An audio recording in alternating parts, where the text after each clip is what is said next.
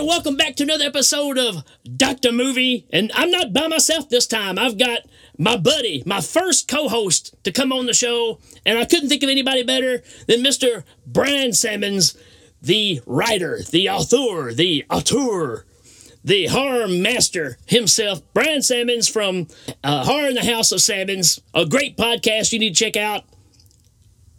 Probably before you need to watch this one. Well, thank you. Yeah. And thanks for inviting me. I love talking about this movie, and I love podcasting with you. So, well, hey, man, can't get any better than that. So, this movie is criminally underrated. It's such a great movie. So, I didn't even do this while ago, but what's not to like, right? You got Daniel O'Bannon involved. Also, you know, the team that worked together on Alien. Yes. Working on this. You got Stan Winston's effects. Now, this is not Stan Winston's workshop. This is Stan Winston. Oh, yeah. So, you know what you're getting there. And I have to say, Melody Anderson, you know me. Yeah. That was one of those things where as soon as it started, I'm like, oh, yeah, her. Yeah, oh, yeah, that's what I said, too. Oh, yeah, her. Also, for the horror fans out there, keep your eyes open for Robert Englund. Absolutely. Yeah. He doesn't have a huge part, but it's not just a cameo. But that's kind of where he kind of hovered at this point in movies, right? So yeah, before the Freddy thing took him off, this is just kind of what he did. Yeah, just little bit parts. And but yeah, this movie, like I said, criminally underrated. It feels like an episode of maybe Twilight Zone. A big dash of Night Gallery for me in there. I don't know. Did you grow up a Night Gallery fan? Oh, yeah. I love that show. Oh, me Even too. the not very good episodes, because there were a few, but they were still something about them. Right. They're worth watching just for his opening alone. Absolutely. Where he's in the gallery. And the artwork, man. Those things were creepy. How about that? The opening with the faces and all that stuff, too? Creepy. All right, speaking of creepy, this movie starts off with this guy out taking pictures. It were basically, looks like we're in Maine, somewhere like that, very harbor town kind of place. And dude's out here taking pictures of nature. And then this hot blonde shows up and is like, hey, how about you take some pictures of this? And he starts shooting. And she gets a little more risque as we go along. Next thing you know, she's dropped the top off, and she's like, hey, do you want me? And he's like, right here, right now? Like I said, porn movies start off this way, but so do horror movies. Needless to say, he gets bamboozled by the boobs, and then next thing you know, he's getting hit over the head by about 5 or 6 guys from town. The whole town shows up. It's like Mayberry with rabies. Oh, yeah. I like how you don't know what's going on. You expect a horror movie, there's going to be a guy killing people or something, or maybe a monster. You don't expect the whole town to show up and just start murdering people, and it's so vicious, too.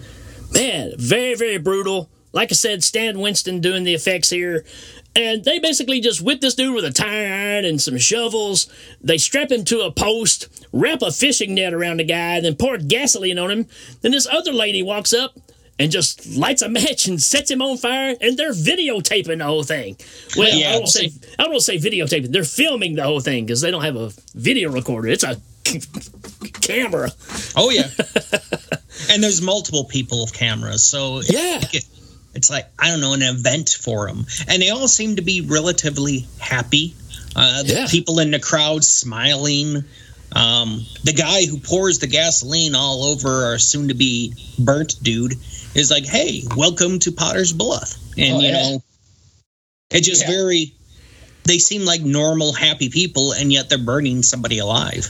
Yeah, and like you said, just proud to do it. So, you know, so next time you're driving through and you think about, man, cities are dangerous. I don't know, man. There's a reason these small towns don't grow.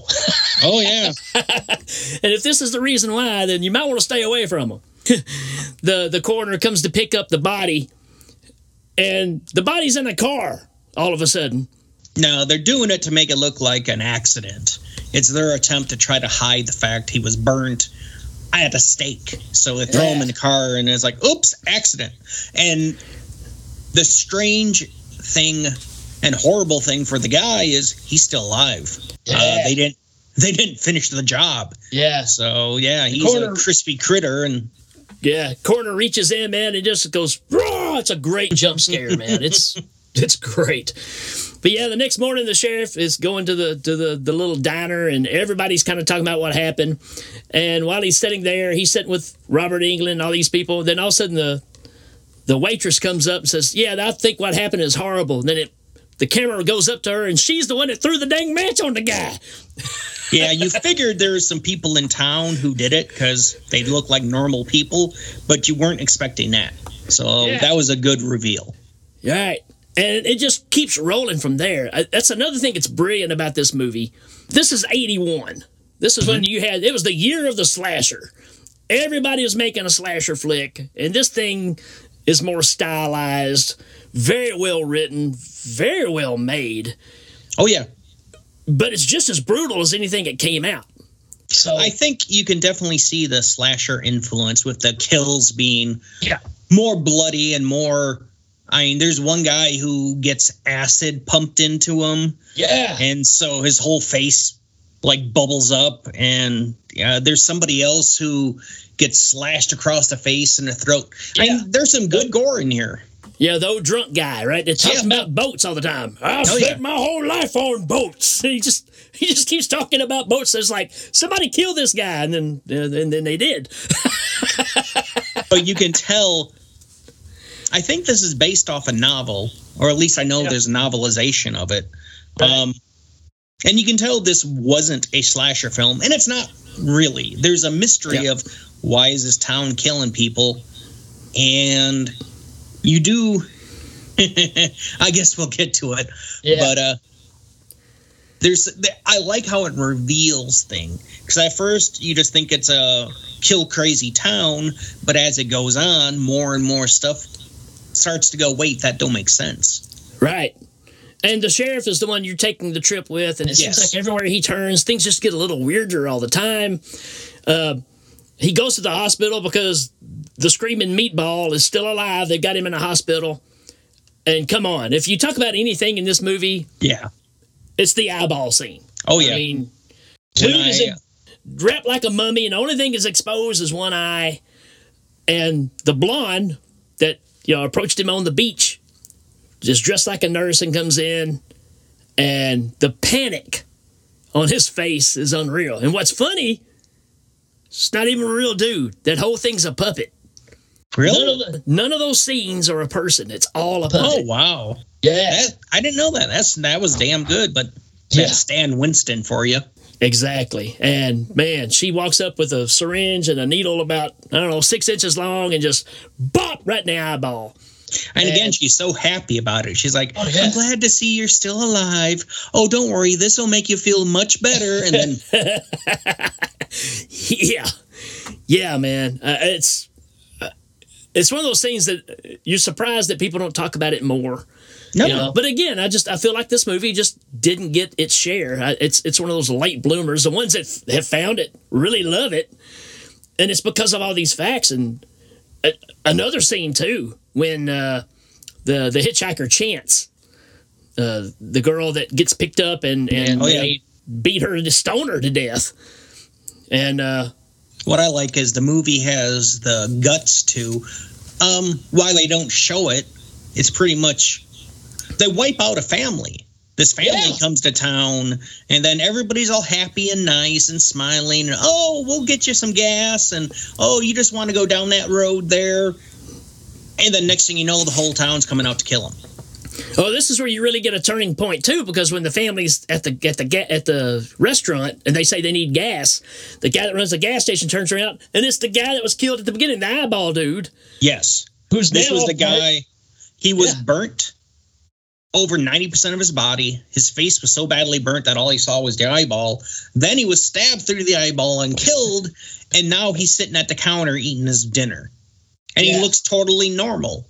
Yeah. So you're like, what the hell's going on? And then that's what I mean when I say the mystery just keeps building. So obviously it's not just a town full of crazy people. There's something else here. Right. And that's why it's so hard to talk about this one. And you know, I don't want to give the big reveal away of what's really going on, because it kind of ruins the fact of you going and checking it for yourself. So I'm going to try my best to dance around it, and Brian will slap me if I go too far.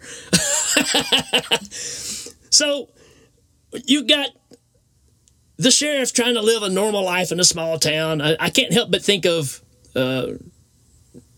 Roy Schneider in Jaws. It's almost the same type of character where he's an outcast. He doesn't really feel like he belongs, and he doesn't understand why all this stuff is happening in this little town. And then you got Dobbs, who's the coroner there, the guy that runs the mortuary and all that stuff.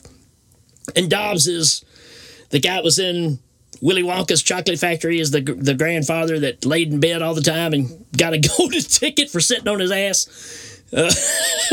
And he's a great character because you can tell he's strange.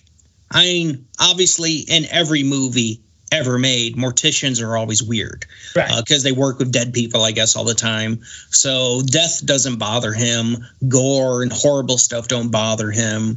He's always listening to his classical music. He's getting upset when people get closed casket funerals because he doesn't get a chance to work his art. Yeah. So he's a good character. Everybody in this movie does really good work, I think. It's solid acting, man. And again, it's just one of those things that you're not used to seeing. You know, I did a little research on it as well, and they talked about bringing back class, coming from the Universal monster movies into the Hammer stuff, and they just felt like that kind of got dropped along the way. And they were really trying to reintroduce that. It's such an odd time to do it, like I said, with all the slashers, because substance didn't really matter. I mean, no. You and I love all the crazy movies that have no substance too, but you can recognize when somebody's put a real work of art together too. Oh yeah. I like how this movie has adults. Yeah, you know, most slashers were about killing high school kids or college kids or something like this. Here, there are some kids, there are some young people, but most of them are in their 30s, 40s, 50s.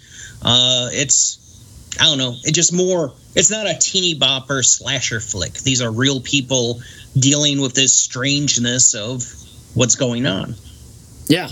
Yeah. It's fantastic. And like I said, Sheriff is married to Melody Anderson. She's a school teacher, and he's rumbling through the house looking for some bullets, and he finds a book on witchcraft. She explains that, I'm teaching it to my kids. Yeah, the dagger and the whole thing. Yeah, it's just for class, right? They're bored. They're bored with what we're talking about. So, but yeah, man. And he actually goes up to talk to her and looks in the classroom, and yeah, sure enough, she's teaching the kids about voodoo. Another thing about this movie is it does a good job of showing you you can't trust anyone, or at the very least, you don't know who to trust. Because right from the start, there's shade being cast on his wife. Now, she's very supportive, very loving, very taking care of you and all that. But people like, in regards to that first guy who's all burnt up and then eventually stabbed in the eye, they're like, oh, yeah, your wife saw him. And yeah, go talk to your wife about him. She knew him. Right. And she's like, oh, yeah, I just met him once. But then you find out what she tells her husband, the sheriff, isn't exact truth. So you're like, okay, what is she hiding and why is she hiding it? Because she wasn't on the beach with the crowd of people killing people, but just why is she hiding something from her husband? So he is very paranoid, very nervous, and he doesn't know who to believe in this town. He can't even believe his own wife, and that's great. Yeah, and it just keeps getting deeper and deeper. And, it even shows, you were talking earlier about the family kind of gets wiped out. I guess the idea is the kid bumped his face, because that kid is just, crying the whole time, and like, we need to get some ice for his swelling or something. Yep. But I like the idea that when they go in his house, it is clear nobody's lived in this house for a long time. Right. And there's dust and cobwebs everywhere. And they're still wandering around, hello, hello. But it's for us, the audience, that's telling us one more thing about this town. Right. And also, if you ever get in this situation, you go in an old abandoned house and you know nobody's living there, and your wife says, hey, go in the basement and check the fuses. Yeah. You say, no, we're getting out of here. And tying back into the classroom, when the sheriff's wife is teaching the class, she goes over to one person, talks about one of the kids, and tells them about the way that the owner of the zombies, the way that they kept ownership of them was to cut out their heart and to hide it. Yep. Yeah. And when he's telling that, it shows the kid she's talking to, and it's the little boy that was from this family. Mm-hmm. The whole family's been killed. So there you go. Even this family is somehow now part of this community. And we'll even have one scene, and it's a great scene. It's a great display of practical effects where somebody gets killed, and then you see the mortician getting ready to fix the body for viewing. Yeah. And he does it, and you see, he scrapes the skin away and all that stuff. It's real gory. It's real, not necessarily bloody because dead bodies don't bleed, but it's gory. And it shows that everything is fake. It's basically just the skull, and then they build everything else up with clay, and they do all these tricks to make it look alive. Right. And then the mortician leaves, and somebody else you don't see comes in, kind of like waves their hand above, and next thing you know, the woman gets up. Yeah. Yeah. So okay, obviously something's going on. And the fact of you go through this transformation thing, it reminds me of the old Lon Chaney kind of werewolf transformation for some parts. But then when she's almost completed, and he takes that hook and hooks her eyelid and pulls her eyelid back and sticks the eyeball in there. Mm-hmm. Looks so freaking real, man. Oh, yeah. It's like, okay, all right, wait a minute. Because I could tell earlier it was fake, but now that looks real. But what he's doing doesn't look real. Or shouldn't be real. So, again, it's more puppetry stuff. Stan Winston was really pushing the limits of using, puppets is the word he liked to use. So, it really messes with your head because it looks so real that you forget, wow, that's got to be fake because you couldn't really do what he was doing there. So, no. It's great work, man. It is fantastic work. Also, the bum that gets hit out in the street by the sheriff, and it rips his arm off. Oh, yeah. And then the arm is sticking on his grill, still doing this. And it tries to grab the sheriff, and then the one-armed, drunk guy jumps up and karate chops him and then grabs his arm and runs away. I mean, it just adds to more confusion of what you're watching here. That, wait a minute, we even separated body parts now, and we're just acting like, hey, give me that back. You know? Another piece that we've kind of missed here is this whole debacle about this roll of film that his wife is wanting the sheriff to go and have developed. Or, yeah, she gets him to go drop it off at the drugstore. I guess that's where you're still, because it's so Mayberry. This town is Mayberry, is what it is. I mean, all the music, all the clothing and everything makes you feel like you're in a different time. And they do a good job of kind of putting that stamp on it because it's hard for you to even really figure out what time frame this is supposed to be. Yeah. Even the technology they use are could be 60s, could be 70s, could be maybe 80s in a small town. It all kind of blends together. But he sends his film off and tells the guy at the drugstore that don't let anybody else pick this film up but me because I want to see what's on it. And man, it's more misdirection or maybe direction depending on how the movie goes, but it's implying more about his wife. Because she's the one, hey, this is just some pictures that my students took and blah, blah, blah. But you do know there's a whole bunch of people going around killing people, and they're always taking photos. For some reason, there's always 3 or 4 people out there snapping pictures, taking film. So now she has this roll of film she needs developed. Yeah. So he's like, huh. Yeah. He finally gets the film. he comes back home, pulls out the old film projector. Again, it's that fine line of where are we at time-wise. Throws the film on, starts watching it, and it's found footage, man. I mean, that's another piece of this I forgot to mention, but this has a little tip of the hat of what we now consider popular, which is the found footage thing. So he's watching this footage. It's in black and white, handheld, and it's these people walking up to this old abandoned house, and he sees a couple in bed, and then all of a sudden the girl's on the bottom, and you just see a knife come up and stab this guy in the back.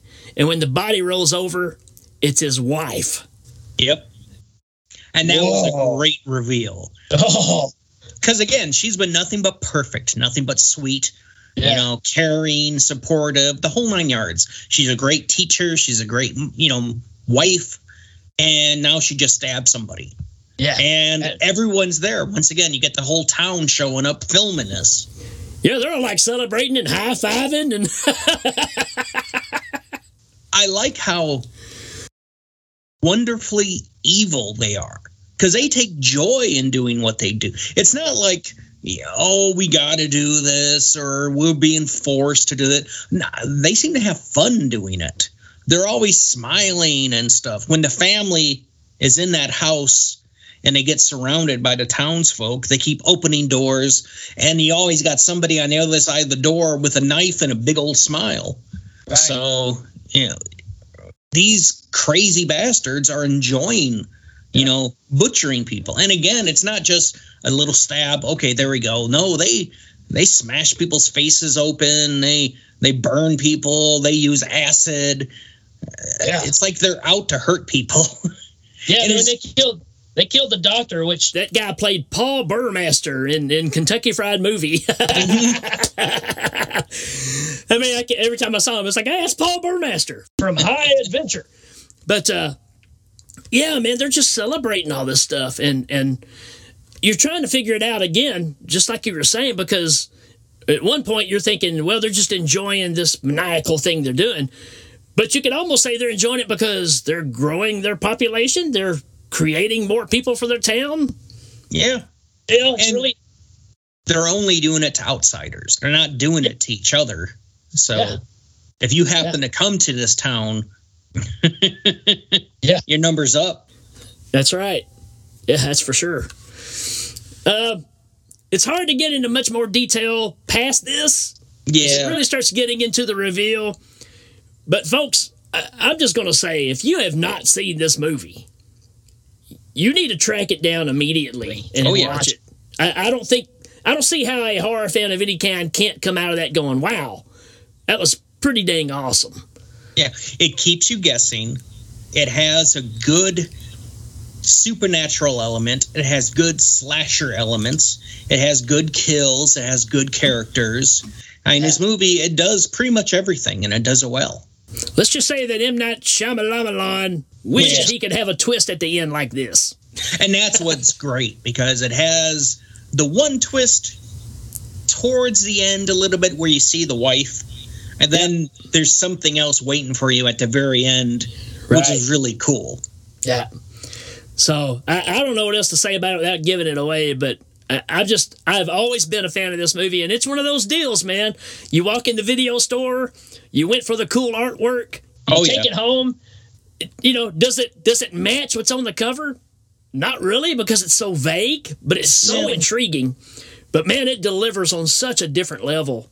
It's very atmospheric. There's a wonderful sense of weirdness, that whole what the hell's going on. This is really much I would call it a hidden gem. I think it's still hidden today. Now, I think for anyone watching who has Shudder, you can find it on that. So it's widely available there. Other than that, I know it's on DVD or Blu-ray. I highly recommend it. Absolutely. So there you go. I don't know how. I mean, you can hear my opinion of it, but if Brian Sammons is telling you that he highly recommends it, it don't get much better than that, folks. Well, I think we're going to stop right there. man, I sure appreciate you coming on. This has been a blast. I always get a lot more out of movies and stuff when I hang out with you and get to hear you talk about them. And also when I'm listening and I'm talking back to you in the car when I'm listening to y'all's show. Hey, real quick, tell everybody where they can find your show at, man. Oh, well, we are on Horror in the House of Salmons, which you can find on Anchor. Yeah. And pretty much you can find it on anywhere that there's podcasts. It's me and my wife, Jamie. She's been doing this podcast thing much longer than I have been. And we talk about movies that are hidden gems. We talk about a personal collection. And then we usually have a discussion in there, answer some questions and all that. It's a good time, and we get to spend it together, which is awesome.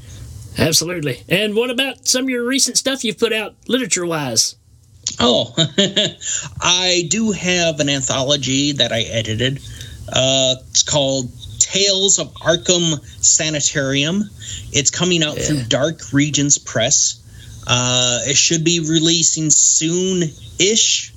As far as my writing, my stories, I just had one published in an anthology, somebody else's book, called Let the World Drown. It's all based on seafaring ocean horror, and my story in it is called Father's Day. Awesome. Yeah. You don't like the Lovecraftian stuff at all, I know. Oh no. Well, folks, again, thanks for checking us out. Brian, thanks for being a champ and coming in here and hanging out with me and talking about this awesome movie. Happy to do so, and thanks again. All right, folks, we will check you later.